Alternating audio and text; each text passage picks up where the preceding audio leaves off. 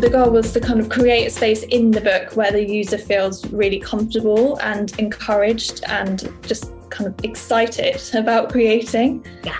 So you're kind of like encouraged, like embrace your mistakes and experiment. And I think, like, sadly, sometimes the education system here in the UK, it's like slightly restrictive and rigid, and it can mean that it's so easy for a child to feel like they aren't good at art. And I think that sticks with people all the way into adulthood, and you just feel like, oh, I wasn't good at school, so I must be rubbish now.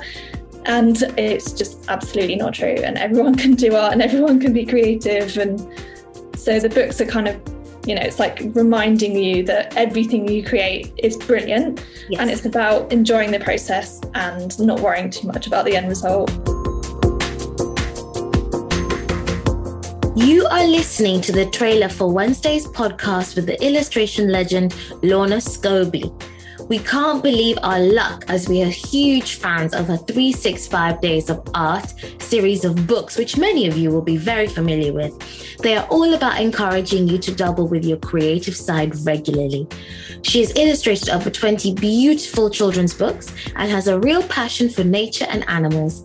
Besides all of this, Lorna is also the senior commissioning designer at the fabulous Macmillan Children's Books, and she has worked on projects with the likes of Stella McCartney, Moo and Hermes, the fashion brand.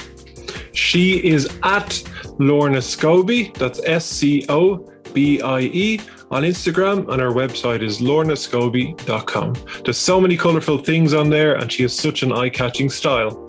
We speak to her about her backstory and how she's got to where she is now, how the illustration world works and where she gets her inspiration from, along with juggling, working full-time and having a thriving creative career, her creative habits, how it's important to her own well-being, and even her favourite animal to draw. It was such fun chatting to her.